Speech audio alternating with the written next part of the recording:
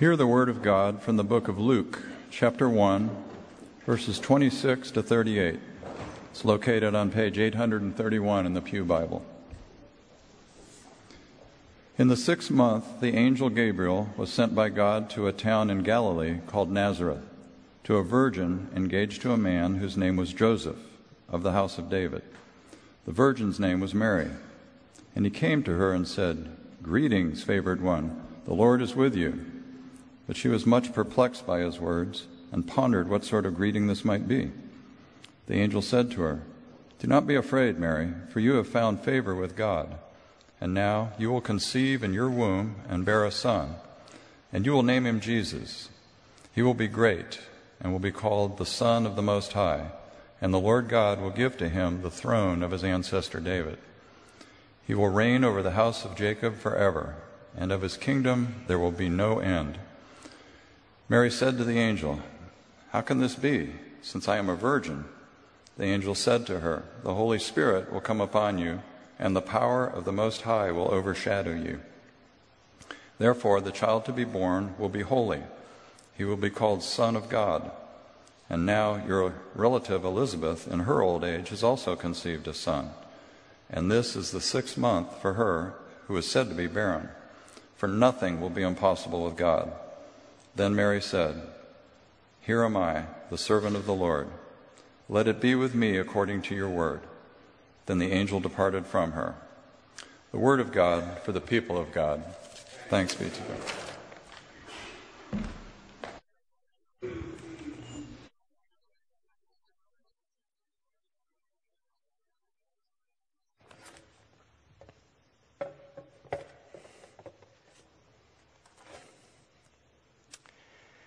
Good morning, everybody. The Lord be with you.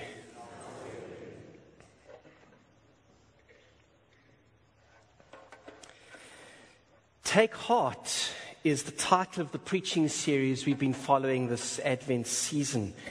It comes from the words of Jesus in John 16:33, when Jesus says, "In this world you'll have trouble, but take heart, for I have overcome the world."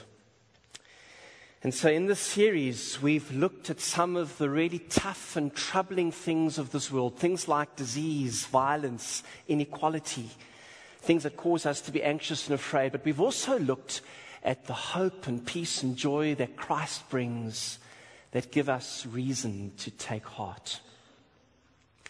Today, our final theme in this series is love in a world of brokenness. Quite specifically, the brokenness of relationships that have fallen off the rails, either through some dramatic train wreck of a collision or through the insidious separation that comes from creeping neglect, or through the blind spots within a family that enable dysfunctional patterns to continue. Each family has at least one of those. Or through whatever other circumstances may have befallen us, the slings and arrows of outrageous fortune that have wounded our relationships with others. At this time of year, the pain of this kind of brokenness is felt with a fresh intensity. If there's a family member that you're not speaking to right now, you know what I mean. If the shadow of your divorce continues to creep across your Christmas, you know what I mean. If the family Christmas dinner table feels like a battlefield to be survived, with long buried landmines of resentment waiting to explode and emotional shrapnel flying all around, you know what I mean. And if everything looks happy on the surface, but down below there's the clammy fear that comes from knowing that love in your life has grown cold, you know what I mean.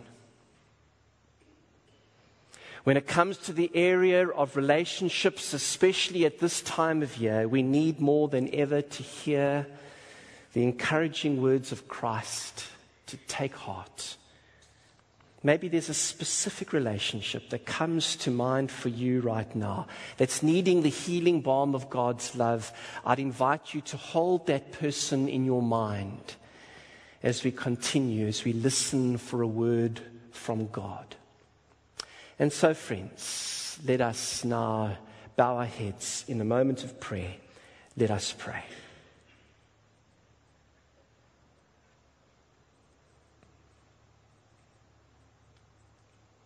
Holy and gracious God, we watch and wait for the coming of love in a world of brokenness. We recognize that this is our deep and desperate need. And so we watch and wait now and ask that that love of yours would come and wash over every relationship of ours in need of your healing balm. And so may the words of my mouth and the meditations of all of our hearts be acceptable in your sight, O God, our rock and our Redeemer. Amen. When my eldest daughter was still a baby and just starting to experiment with the wondrous gift of language, her vocabulary was limited to the usual lexicon of baby talk gibberish, the gugus and the gagas. But then one day it suddenly expanded in a dramatic and noticeable way. She was about 14 months old and sitting in her high chair in the kitchen. I was getting something out of the fridge when I eyed a bottle of orange juice. Being a bit thirsty, I grabbed the orange juice and proceeded to take a big glug straight out of the bottle. I see the men folk nodding with understanding. And all you women trying hard to conceal your disapproval. Well, at the risk of disillusioning all of the wives and mothers in church today, let me assure you, sorry guys, the cat's out the bag, that this sort of thing happens still now when you're not around. Just because you don't see it, don't mean it ain't happening. It tastes better straight out of the bottle. But anyhow, there I was, taking a long, delicious glug of orange juice straight from the bottle, when I heard my little cherub of a child uttering one of her first intelligible words, as she said clearly and distinctly, "No." I mean, you've got to be kidding me. The technical word for that is busted by my 14-month-old. Of course, it was purely coincidental. And turns out that what she said was not really that unusual. Linguistically, no is easier to pronounce for little children than yes, and usually comes early on in a child's vocabulary. But I wonder if there's more to that early no than just linguistics. I wonder if even at an early age, there's something within us that leans towards saying no. Maybe it's something we inherit. Maybe it's something we learn. I'm really not that sure. But I do know that as we grow older and experience more of the world and its wounding ways, it's a word that becomes increasingly familiar. Certainly as a gawkish teenager trying desperately to get a date, it's a word that I heard a heck of a lot. But in all seriousness, the wounding experiences of this world prompt a greater cautiousness within us. When hearts are broken, when hopes and dreams and promises are broken, when trust is broken, saying no becomes an understandable response. It offers a measure of protection. It guards us from risky vulnerability. It shields us from the intimacies and messy complexities of authentic relationship.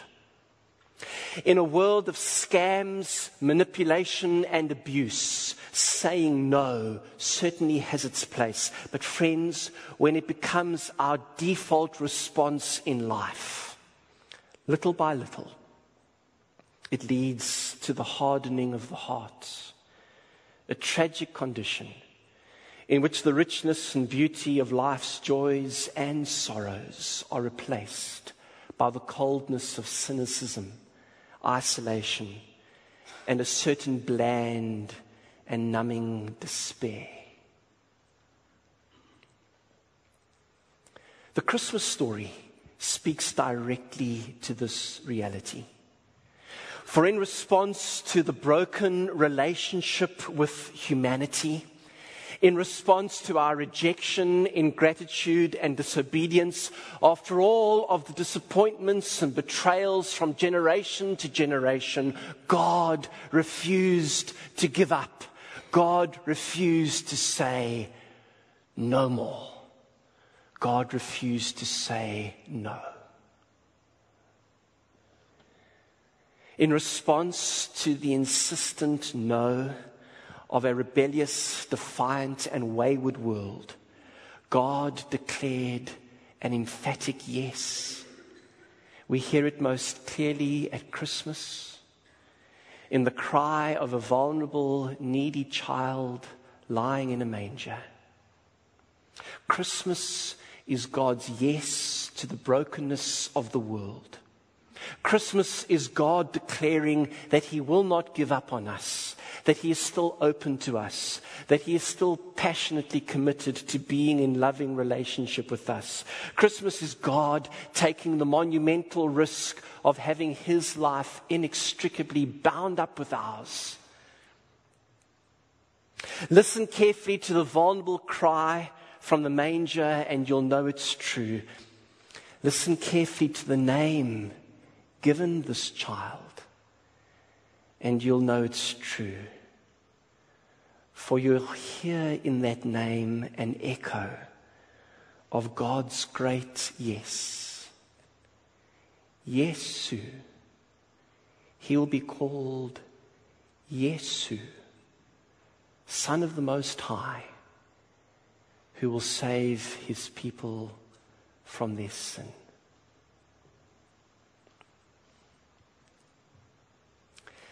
Now, the wonder of the Christmas story is that God's great yes was heard because others dared to say yes also.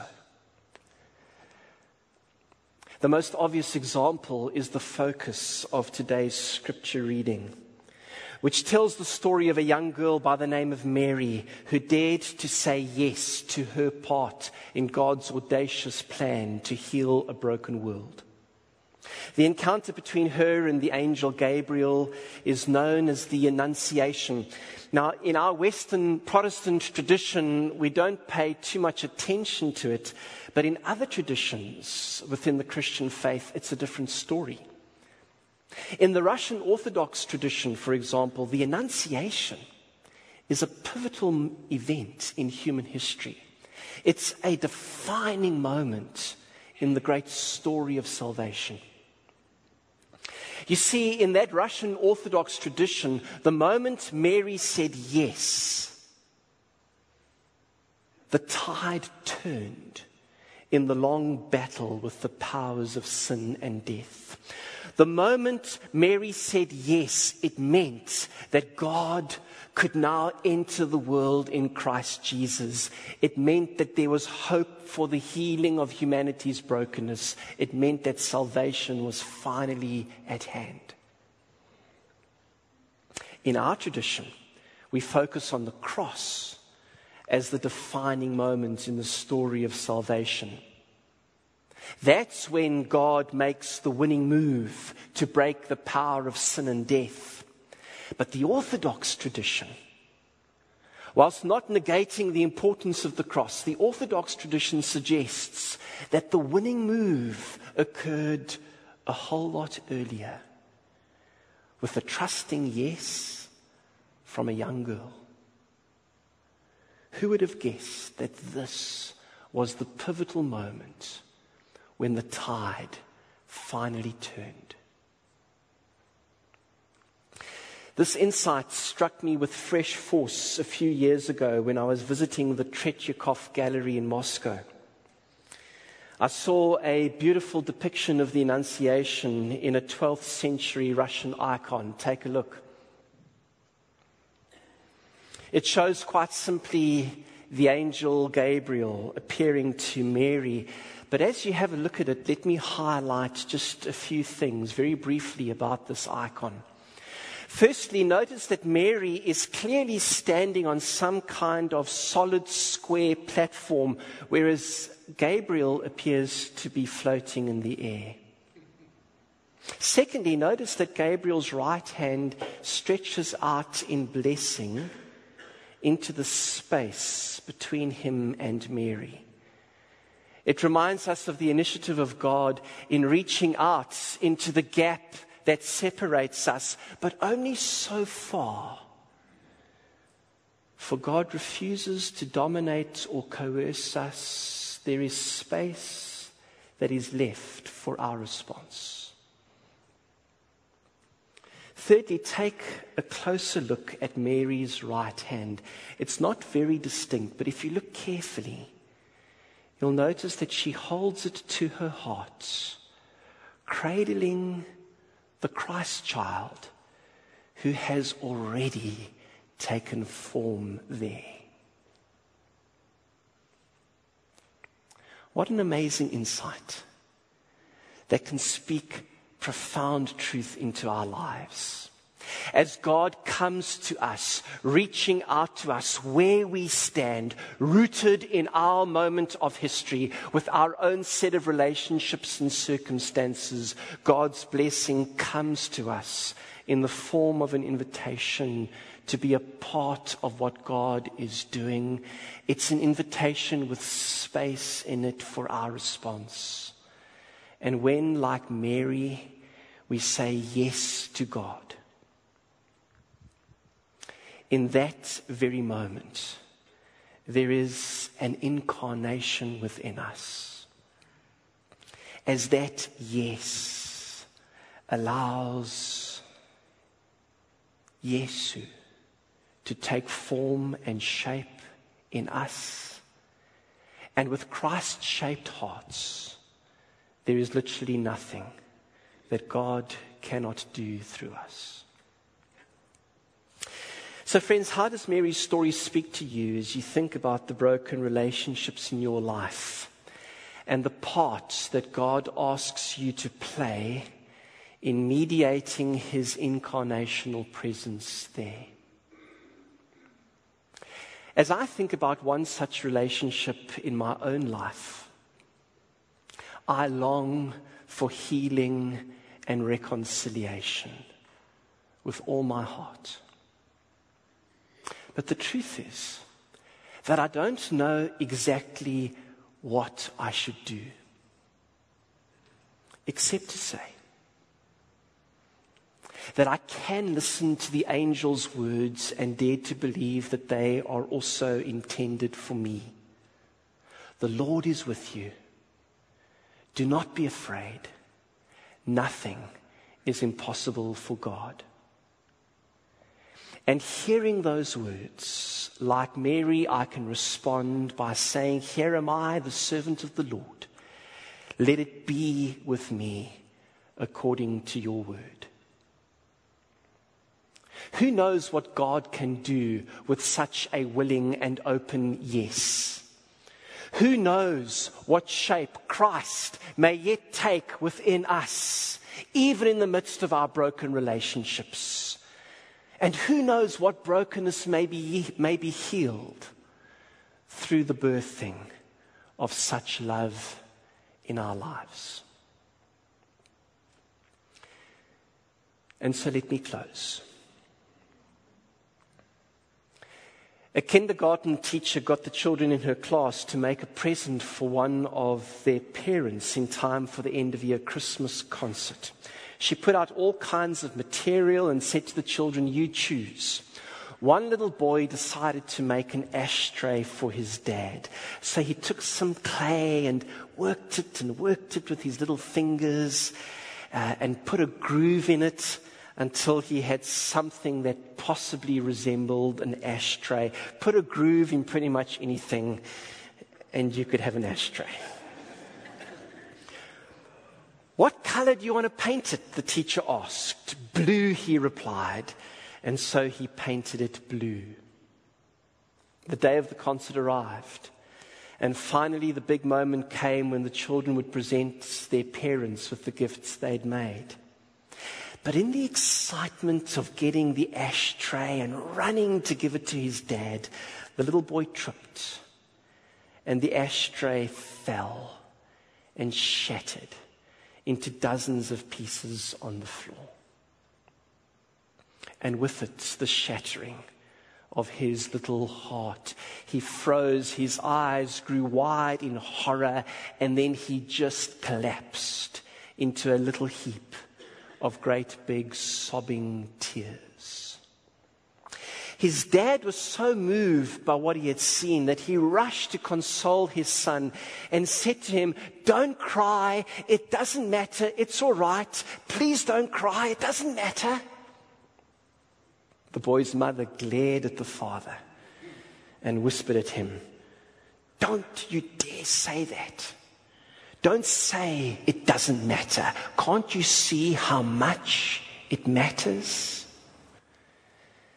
And then getting down onto the floor, she held her sobbing child and cried with him a long, long while. And then, when the crying was done and the tears had been wiped away, she got up and found a box and said to her boy, "Now, let's pick up all the broken pieces we can, and we'll go home and see what we can make together." I think that that's a picture of what love does. Love in a world of brokenness. The kind of love that dares to risk saying yes, even in the midst of the brokenness. The love of God that is at work even now in our lives. The God who finds us in the anguish of our broken hearts and shattered relationships, who knows exactly how much it matters, and who says to us, "Now let's pick up all the broken pieces and let's go home and see what we can make together." So what will you say in response? Will it be yes or no?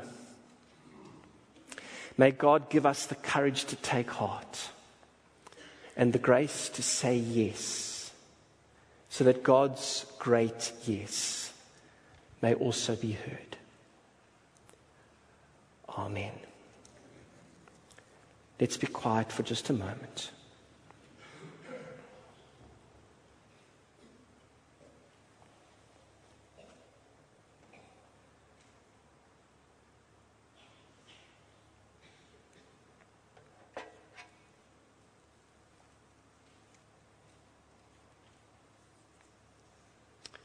Amen.